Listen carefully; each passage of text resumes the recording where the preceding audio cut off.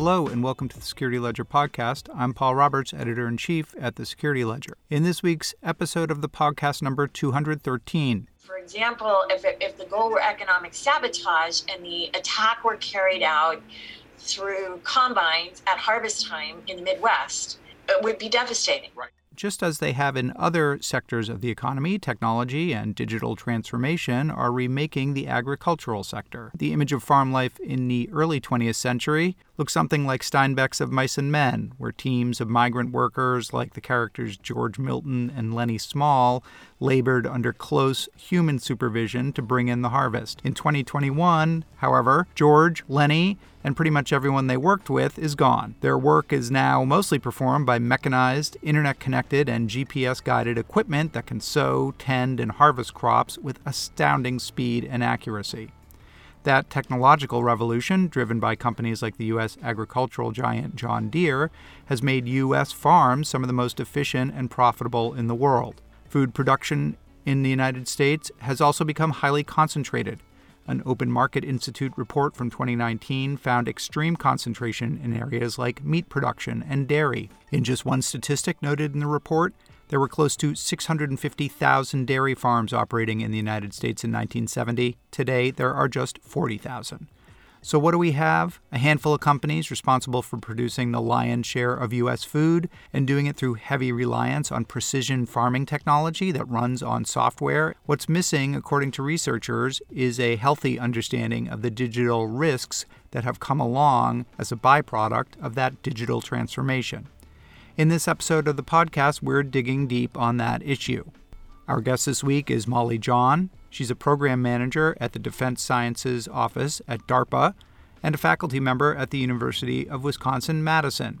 She's also a co-author of a 2019 report for Lloyd's of London on evolving risks in the global food supply.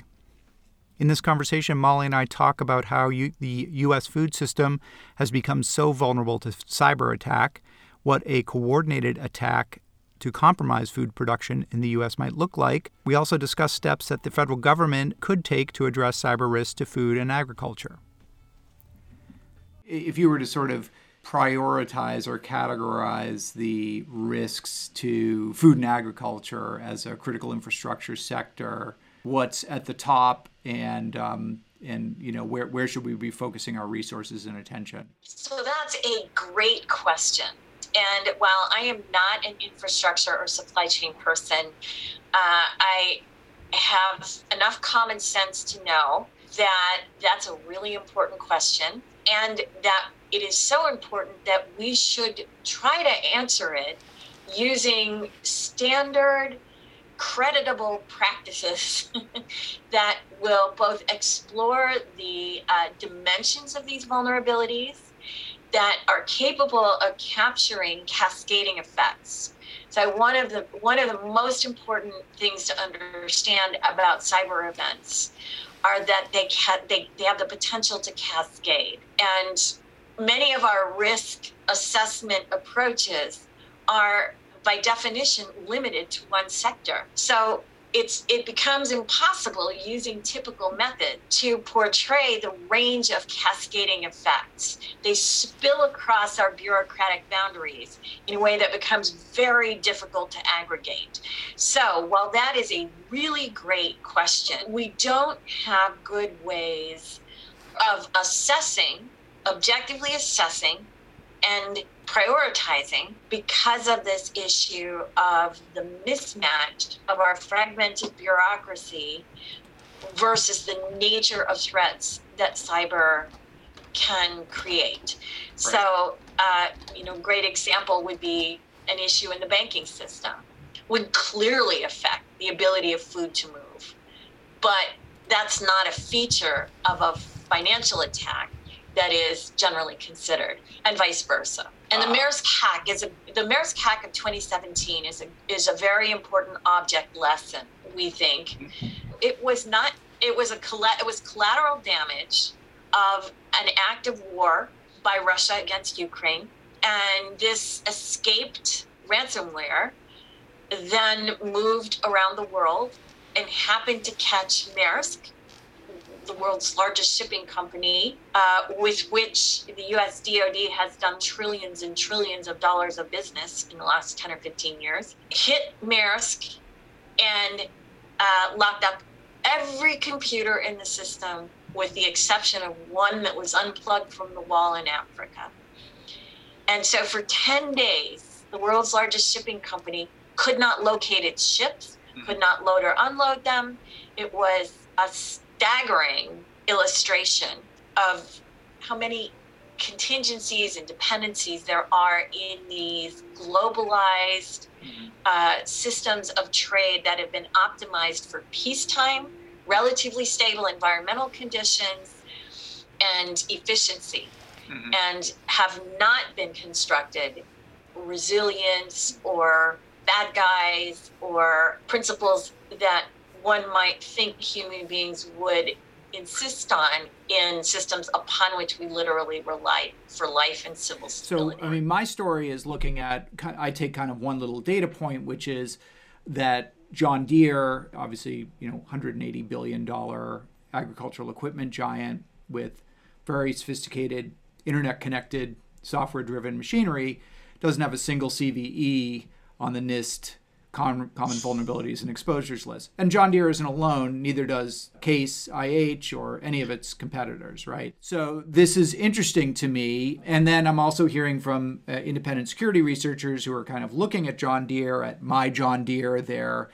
web-based portal to develop applications on top of their platform, that basically the company has no stated vulnerability disclosure policy, no clear mechanism to report security flaws to the company, or kind of the internal wherewithal and infrastructure to be able to process those. So he's trying to report things and they're telling him to contact the social media team. And, just crazy in 2021 for a $180 billion a year company to be this at sea about a very basic function of operating a connected system of machinery. And add the feature of reality for John Deere, which is that unlike many industries, there is extreme seasonality in the way John Deere's implements are used. And so instead of normal industries where you take something out like Maersk and it's down for 9 days and it's back up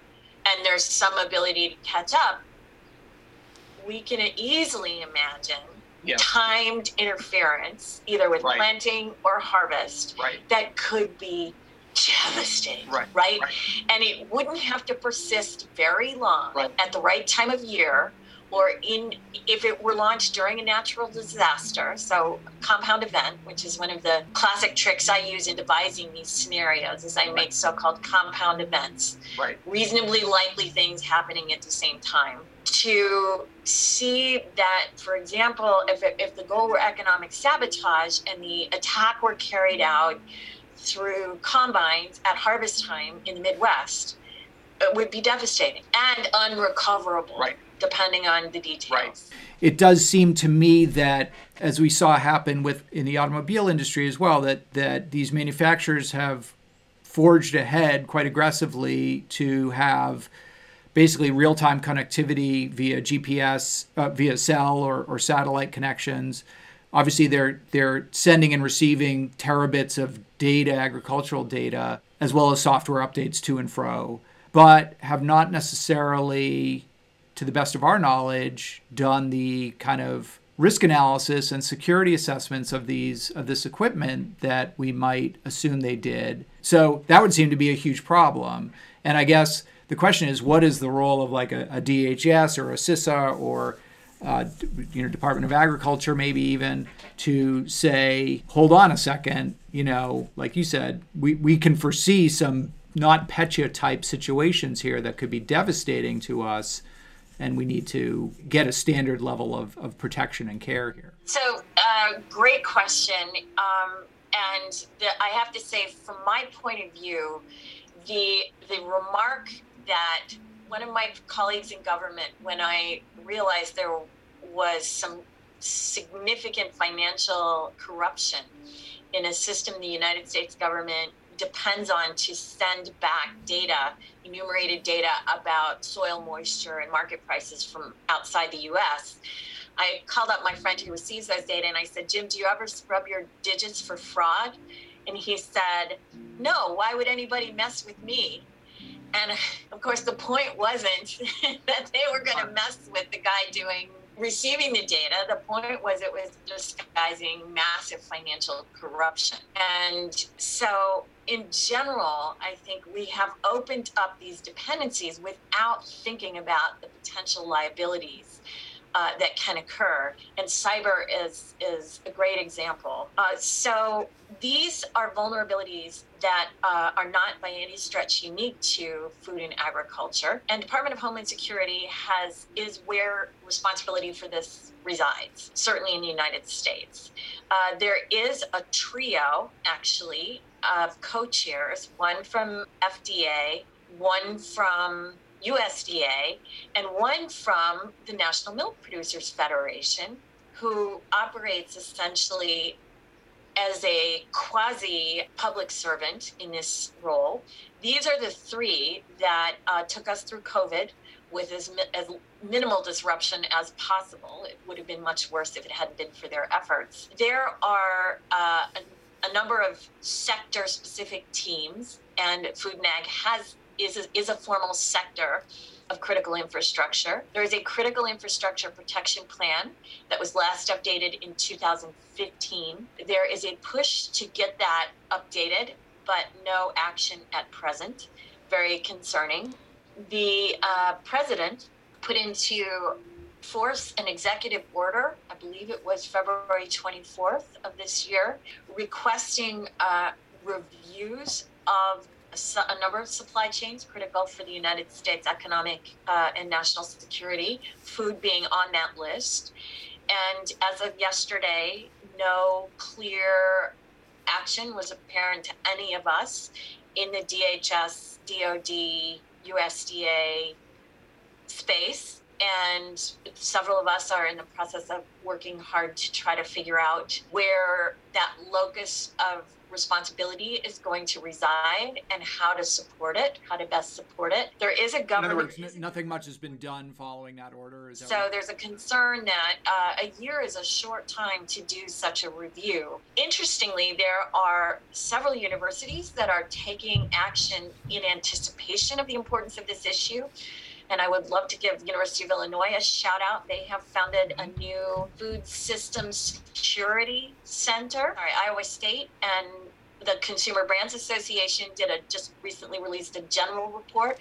My understanding is Consumer Brands Association is pushing really hard for response to that executive order. But at present, that team has not been identified, and so it's not having the impact we would have hoped. There is a regular meeting of these sector leads. However, that regular meeting was suspended as a result of the pandemic, and I don't believe that regular meeting has been reinstated. That was the one place where cross-team conversations occurred, and it was the forum hosted by CISA, Cybersecurity and Infrastructure Security Agency, that CISA. It was the one way that cross-sector scenarios, that is, these cascading kinds of events, were exercised. And my understanding is for the last 5 years or so, that those activities have trailed off. So maybe from 2010 to 15, there were periodic large-scale exercises, but that those have stopped. And about 2017, DHS made the decision to stop funding some work I have very high regard for at Sandia National Laboratory and at some other locations on food and agriculture, with assumption that the responsibility fell elsewhere in government. But as far as I can tell, it does not. USDA is a collection of agencies, none of which has this responsibility, with the exception of an office called the Office of Homeland Security and Emergency Coordination, which is a very, very small office, like maybe just a handful handful of people. So at present, in my opinion, there is a gap in the sort of mosaic of government. Going back to where I started, saying that we don't have a concept of food systems. So other than that government coordinating council in the food and ag sector, which has been cut way back on funding since 2017, I remain concerned. And this is the problem I caught sight of literally 10 years ago when I was at USDA. So if you were kind of food czar or something, what would you do? Like, how would you structure the government's response to this issue? Well, first I would leverage the incredible amount of work and insight and experience we have from cyber security in general. We still haven't necessarily cracked defensive strategies that protect us nearly to the extent we would like to. And that's actually one of the areas of interest that brought me to DARPA. One of my sidelines over the last 10 years is I have been brought in as someone who makes scenarios, which also makes me a pretty diabolical so-called red teamer. Mm-hmm. So obviously red teaming is a really important activity that helps us check our defenses and helps us learn about prospective offensive strategies, especially those without precedent. Mm-hmm. And so one of my areas of interest is how to update our approaches to red teaming so that we're better prepared for what has not yet happened, but is adjacent and possible to what has happened. And so I would find a locus of, and presumably it's the Government Coordinating Council for Food and Agriculture sector at DHS-CISA, and empower that with budget, because at present my understanding is DHS is generally not investing in food and agriculture with the understanding that or with the assumption that someone else is doing that. It's USDA's problem. I believe the USDA secretary is very, very aware of this. I know he is, actually. And I know that in his office, there is an intent to get that task force rolling.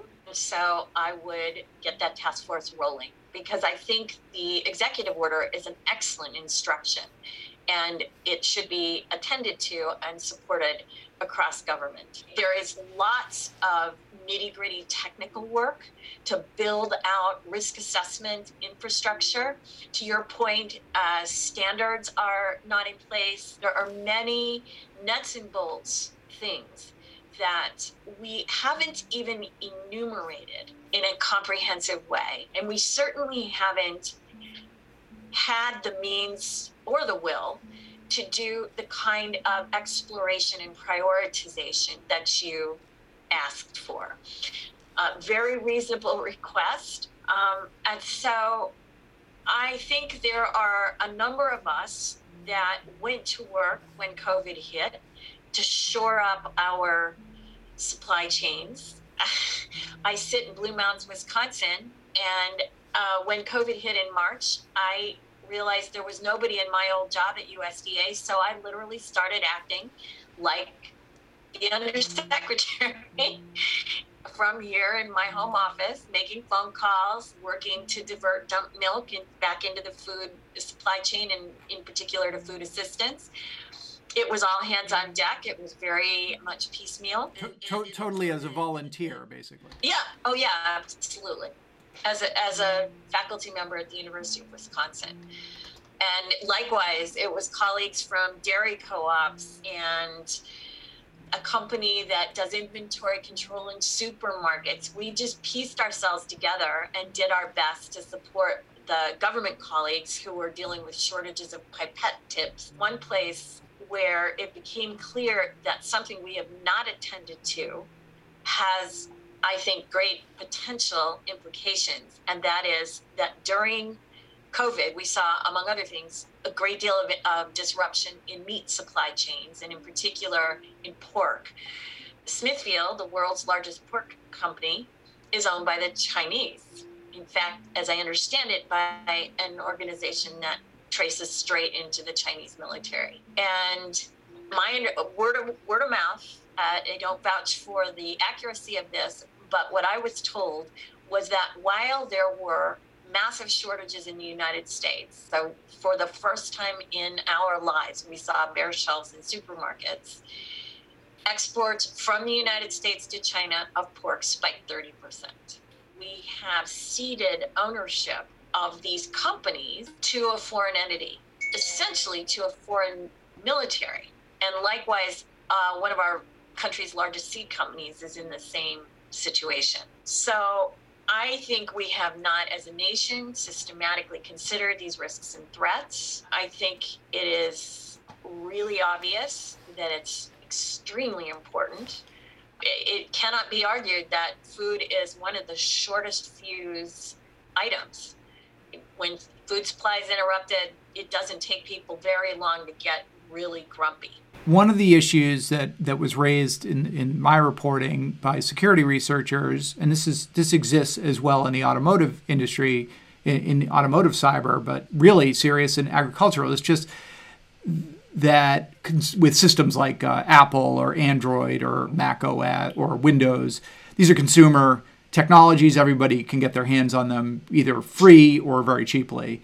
But with a combine, that costs $1 million new, and a tractor costs $400,000 new. Even well-resourced cybersecurity companies don't have the means to acquire those. So one thing that he suggested was kind of a test range that the government could set up for some of these very expensive products for security researchers to come in and test, pen test, and go at. Is that something does the government do that in any way? Well, the DHS report is a good sign that there's awareness of this issue and concern. I believe there's some recommendations in there, but I don't believe that this is done systematically at this time because the responsibility for that activity is not clear. And it's a big job, and any good federal bureaucrat is highly sensitized to fending off unfunded mandates, which, by the way, this task force, as I understand it, is. And so from a federal bureaucrat's point of view, being handed a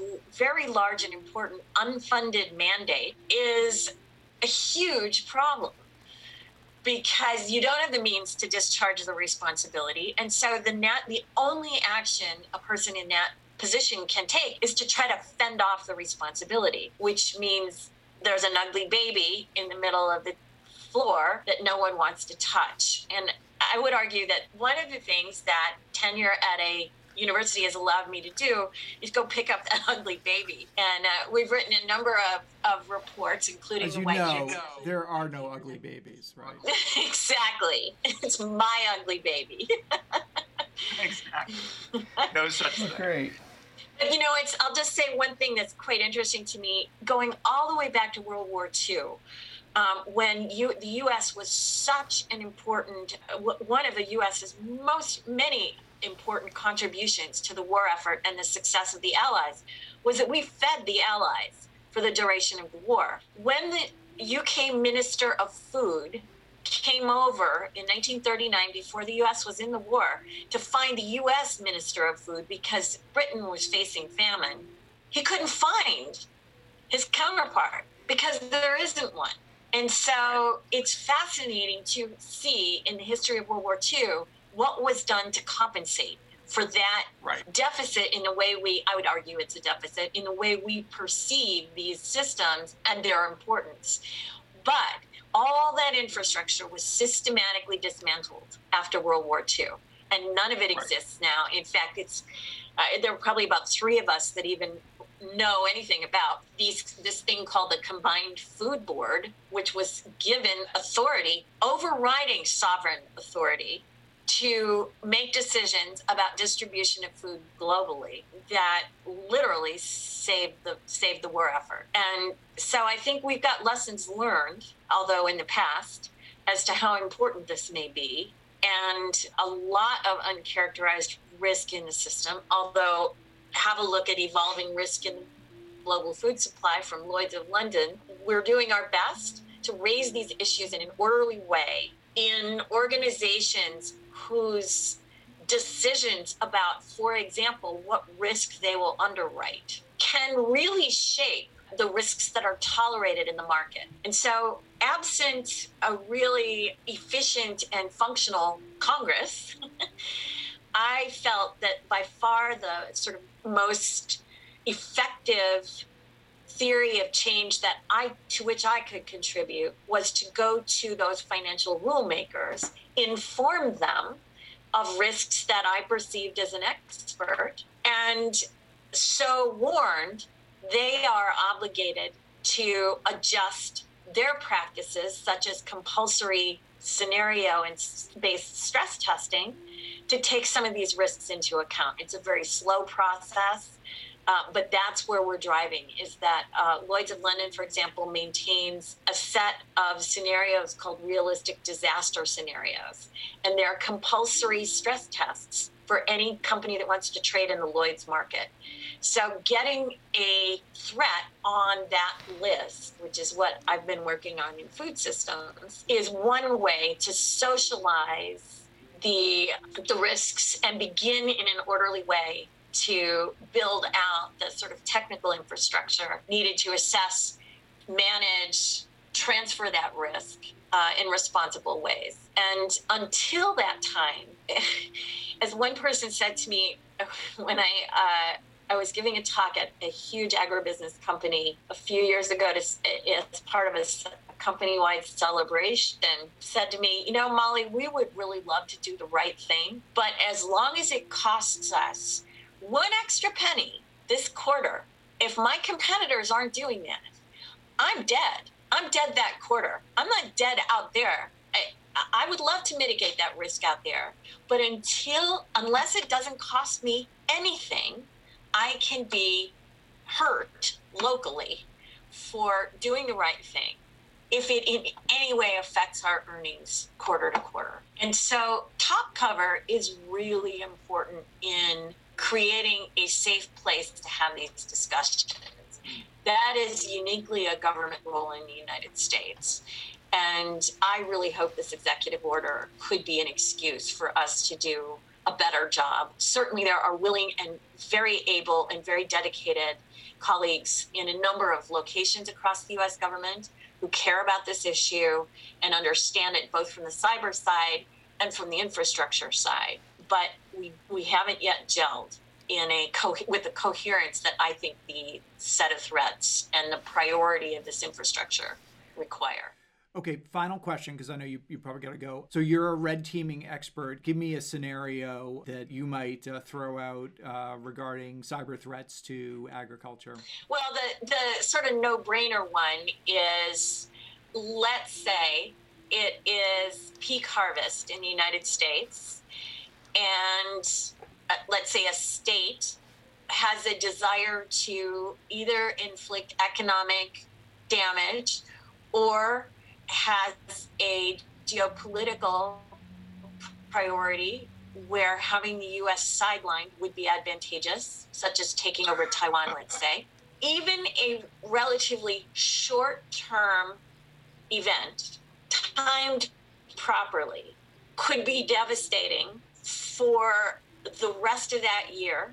Not only divert the United States' attention away from perhaps some other action, but it would cause lasting economic damage and loss, since U.S. uses food exports so heavily for soft power. A 3-week, let's say, a 3-week downtime for U.S. combine would cause enormous damage. Mm-hmm. And I don't know of a study that's actually tried to add that up, to game that out. But that's just a easy one to think about. There are many others stories one could dream up, but the classic one, I think, is to do a timed interruption where you have just a few different kinds of machines on which the entire harvest depends at a particular time. Like, that's a bottleneck that is just very obvious. Molly John is a program manager in Defense Sciences Office at DARPA and a professor at the University of Wisconsin, Madison.